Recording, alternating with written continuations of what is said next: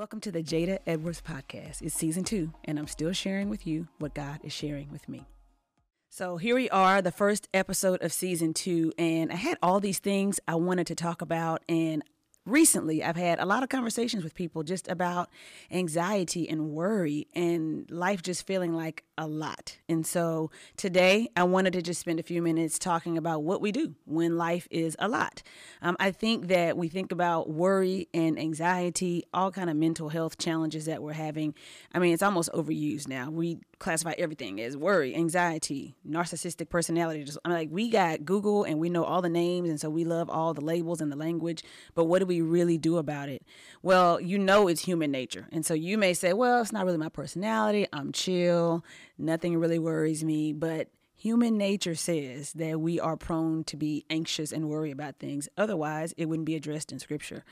Scripture always addresses what needs to be addressed, and that's where there's deficiency. So Jesus says in the Gospels, don't be anxious about your life or what you'll eat or what you'll drink or about your body, right? Because God takes care of us. He takes care of the sparrow in the field. He's going to take care of you. Paul addresses it again, Philippians 4, a scripture that many people quote often. Be anxious for nothing, but in everything with prayer and supplication, make your requests known to God. And so when I think about that, I love the Bible. I really believe the Bible has an answer for everything. But I was trying to think, what does that really mean? Because when I'm feeling anxious, generally, and it may be different for you, but for me, when I just declare out loud, be anxious for nothing, that does not always tend to resolve my anxiety. And so sometimes I think, especially as believers, we're like, if I just know this scripture and say this scripture and keep repeating it, it's going to work. And there is power in scripture. Don't get me wrong now. There is power in that. But there also has to be practice behind that. What does that mean?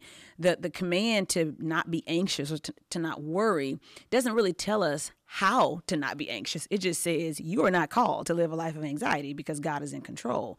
And so depending on your life, your personality, how you're wired, what's going on with you, I think there's things we have to be practical. Like, how do we think through what that really means, to be anxious for nothing? Well, one of the things I think that's really plaguing us is that this generation, and by generation, I don't mean one particular one, but everybody probably from late millennials on, I think worry and anxiety is kind of at some unprecedented levels. And you see it across all cultures. So many studies are showing that people are worried about really two things: the state of the world and the state of their lives. And I think some of that comes from just access to information. But the idea that we are carrying this weight, we're worried about what might happen, what could happen. We're worried about so many scenarios that might not ever be a reality for us. And so I'm like, how do I deal with this, God? Because listen, if somebody texts me and they were like, I'm anxious, I'm having a hard day, they do not want me to text them back. Philippians 4, be anxious for nothing. They want to talk about it or, at the minimum say, I'm going to pray for you. But what's going to be helpful is for us to have some practical things. So the culprits, when I think about what creates worry and anxiety, which, by the way, you got to be honest with yourself to know what you're worried about and what you're anxious for. Because sometimes you're trying to be a G, you're trying to be hard. You're like, nothing bothers me, or, I have the love of the Lord, I have the power of Jesus. Oh, that's great.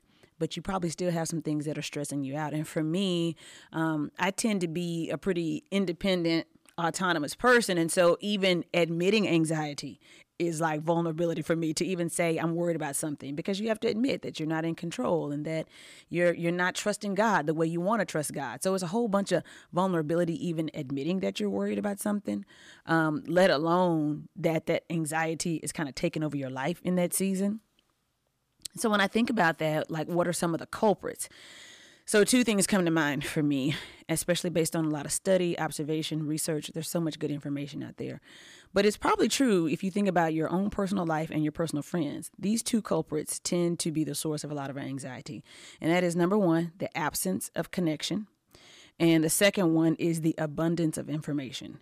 So I think the absence of connection for various reasons, even before COVID, the rise of online activity, digital activity really gave us tons of connection points. So our connection points increased, but our community decreased. And so community was no longer just having lunch with your friends or meeting up, doing something. It was a Facebook group, or it was some kind of social media chat. It was some kind of chat room. It was like we kind of redefined it. So instead of it being something that augments or makes better the way we already do community, it really began to replace it, especially obviously when COVID hit. But, Facebook groups, online groups, they have great things. I mean, I don't care. Even in gaming, you've got so many things we do. And it's always like, do you want to play this online? Do you want to play dominoes online? You want to play solitaire online? You can meet somebody from, Ghana.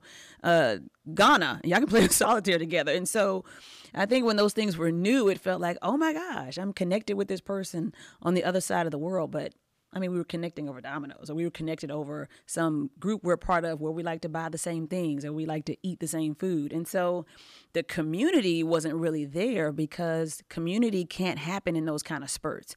Community doesn't happen from just intentional meetings. Community happens from living with people, like doing life together. And so I say the absence of connection is a huge deal, because we've had a lot of touch points that have increased, but not a lot of community. And so, what happens is we're just surrounded by a lot of people and still lonely. We're involved in a lot of things. We're a part of a lot of organizations or even movements, but no one really knows us.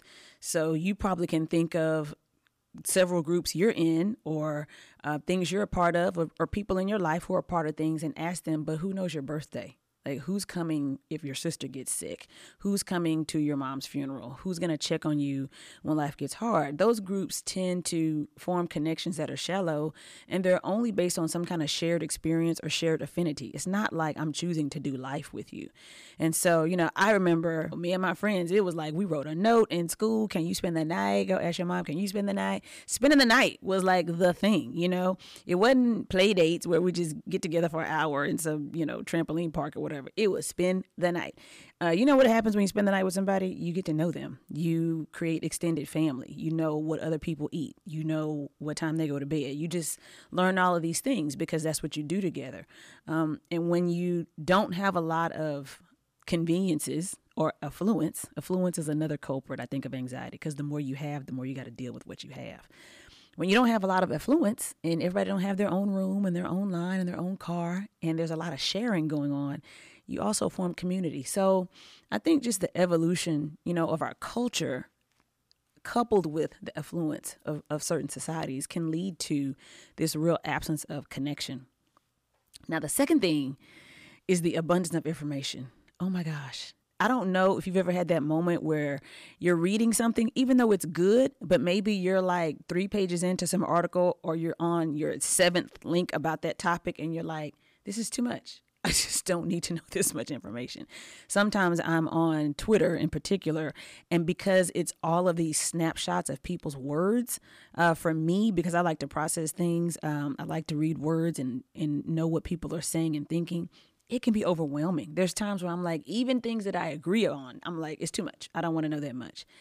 And, if you think about how societies were built, right? Like how long it took to travel somewhere, how you had to prepare to go and be with someone. You had to receive someone in your home. I've got family coming in town soon. And so I'm thinking, I need to clean the guest bedroom, see what they want. What's their schedule like when they get here? You have to do more to accommodate people. And when they're here, I'm not going to have time for social media and 52 text groups, because I'm with people. The best moments are when you look up and the day has passed or a holiday has passed and you're like, I didn't take any pictures. Like, that's a moment right now at this time we live in. And so the abundance of information can be like a two-edged sword. It's great. We can diagnose ourselves. You like me, I go to the doctor. I'm like, let me tell you, it's diabetes. And I have this, and this. My doctor's like, and take a seat, because I actually went to school. I know you have Google, but I know what I'm talking about. So information can be good, but it can also be overwhelming, because I don't think that humans were created to take in as much information as we're taking in.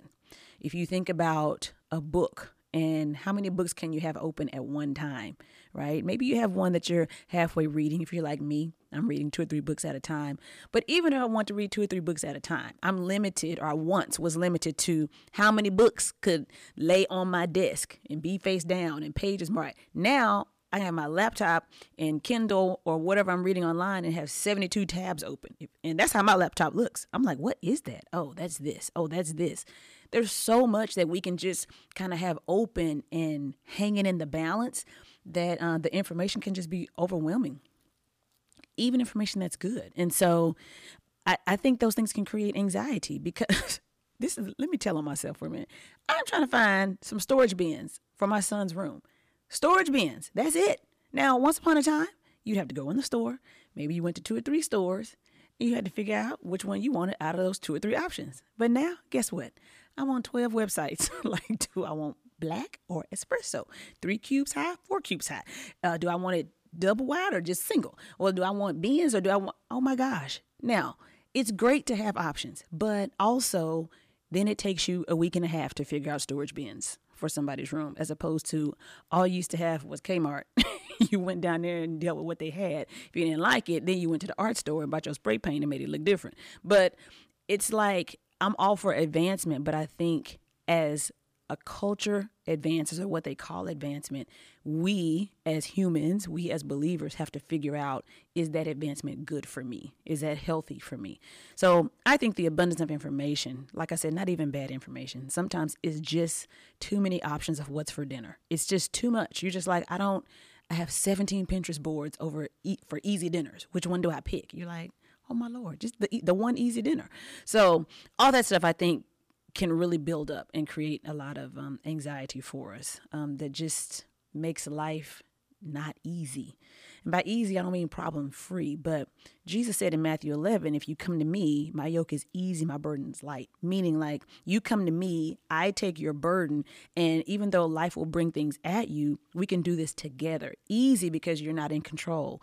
Easy, Jada, because you don't have to make the final decision. Easy because you're not relying solely on yourself, right? So it's just that life has a simplicity to it when we yoke up with Jesus like we should. But when we don't, and we have this absence of connection and this abundance of information, and then those side things of affluence and all these other things, you're going to find yourself just overwhelmed with information, insecurity, doubt, all the things. And so I was reading something, and this particular article was saying Gen Zers and young millennials are more concerned about their finances and debt and career and when they're going to have a family, or if they have a family, what that means, and where they're going to be in 5 years and 10 years. Are they on the right track? Those kinds of things more than ever before. And so, again, I think it comes because there's options. Everybody has more things they can do now. I don't have to go to college, or I don't have to go this route. So it's great, but also the abundance can just be more than what we're created to handle. So anyway, when I think about all that, all the things that are the culprits, for our anxiety, then I'm like, okay, how do I approach this in a healthy way?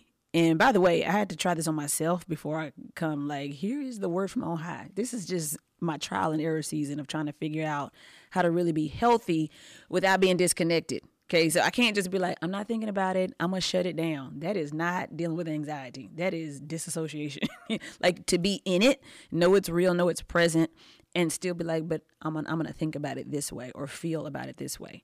So I think if the culprits are the absence of connection and the abundance of information, then the solution would be the opposite of those. And so for me, instead of the absence of connection, my solution is I have to turn up connection. Turning up connection. I am an extrovert. I'm an ENTJ on the Myers-Briggs. I'm an ICD on the DISC, whatever you into. I'm an Enneagram 3. That just means I love people. I love being out and about. I love being busy.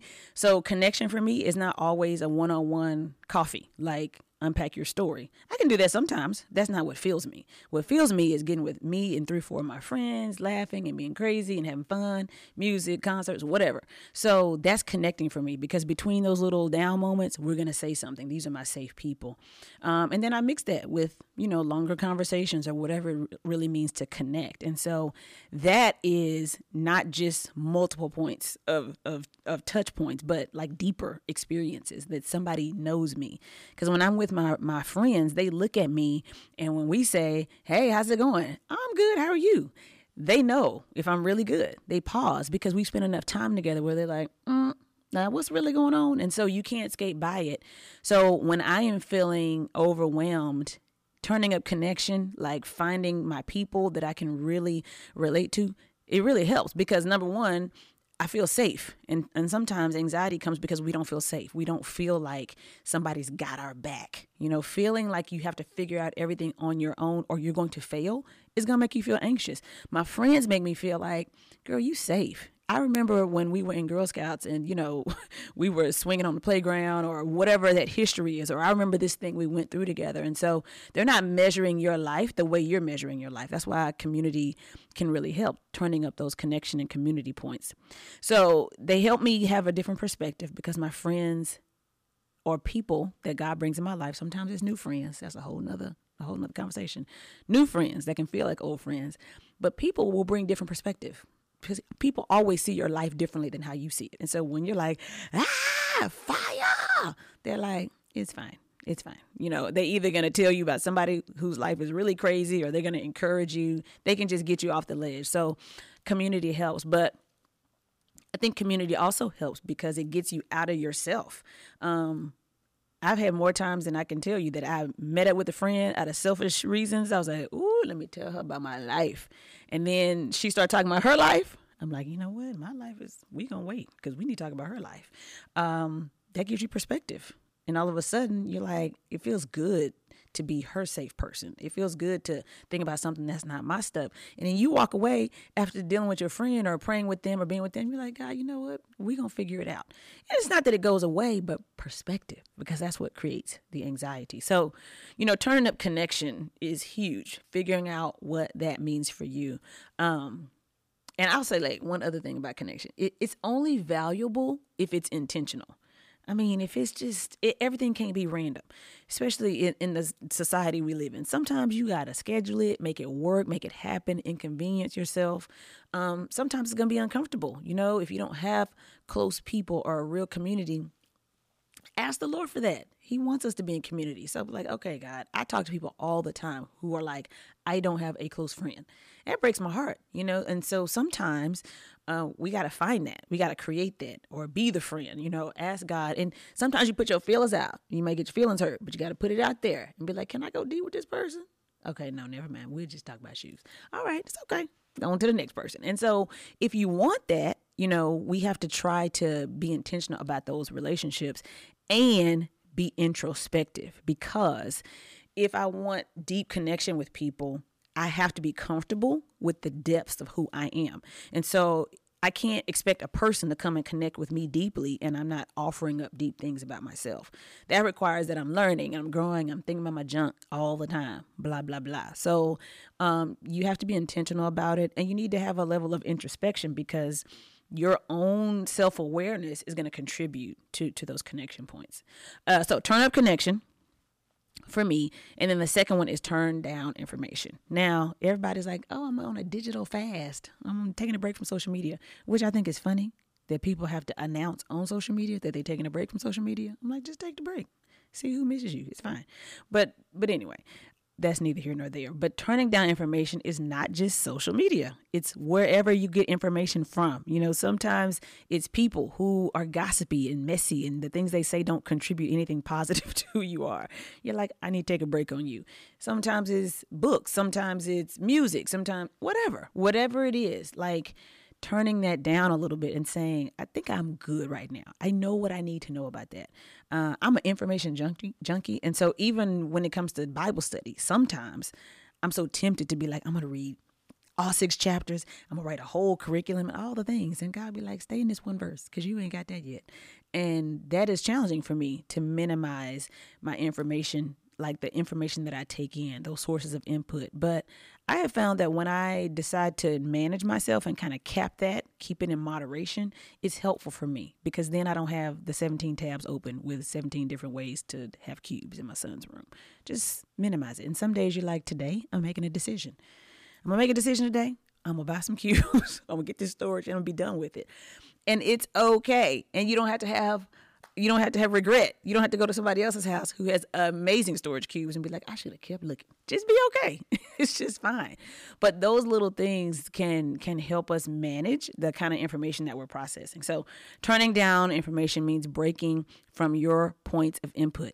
Sometimes it's just silence. It's just silence. And that's not always my favorite thing, honestly. I love music. Something's always on in my car. But sometimes just silence. I need to be with my own thoughts. What am I thinking about? How do I feel about this thing? Sometimes, have you ever had like this feeling and you're like, something's bothering me and you literally don't know what it is? You know, you feel it. You're like, what? Why am I irritated? Or why am I worried?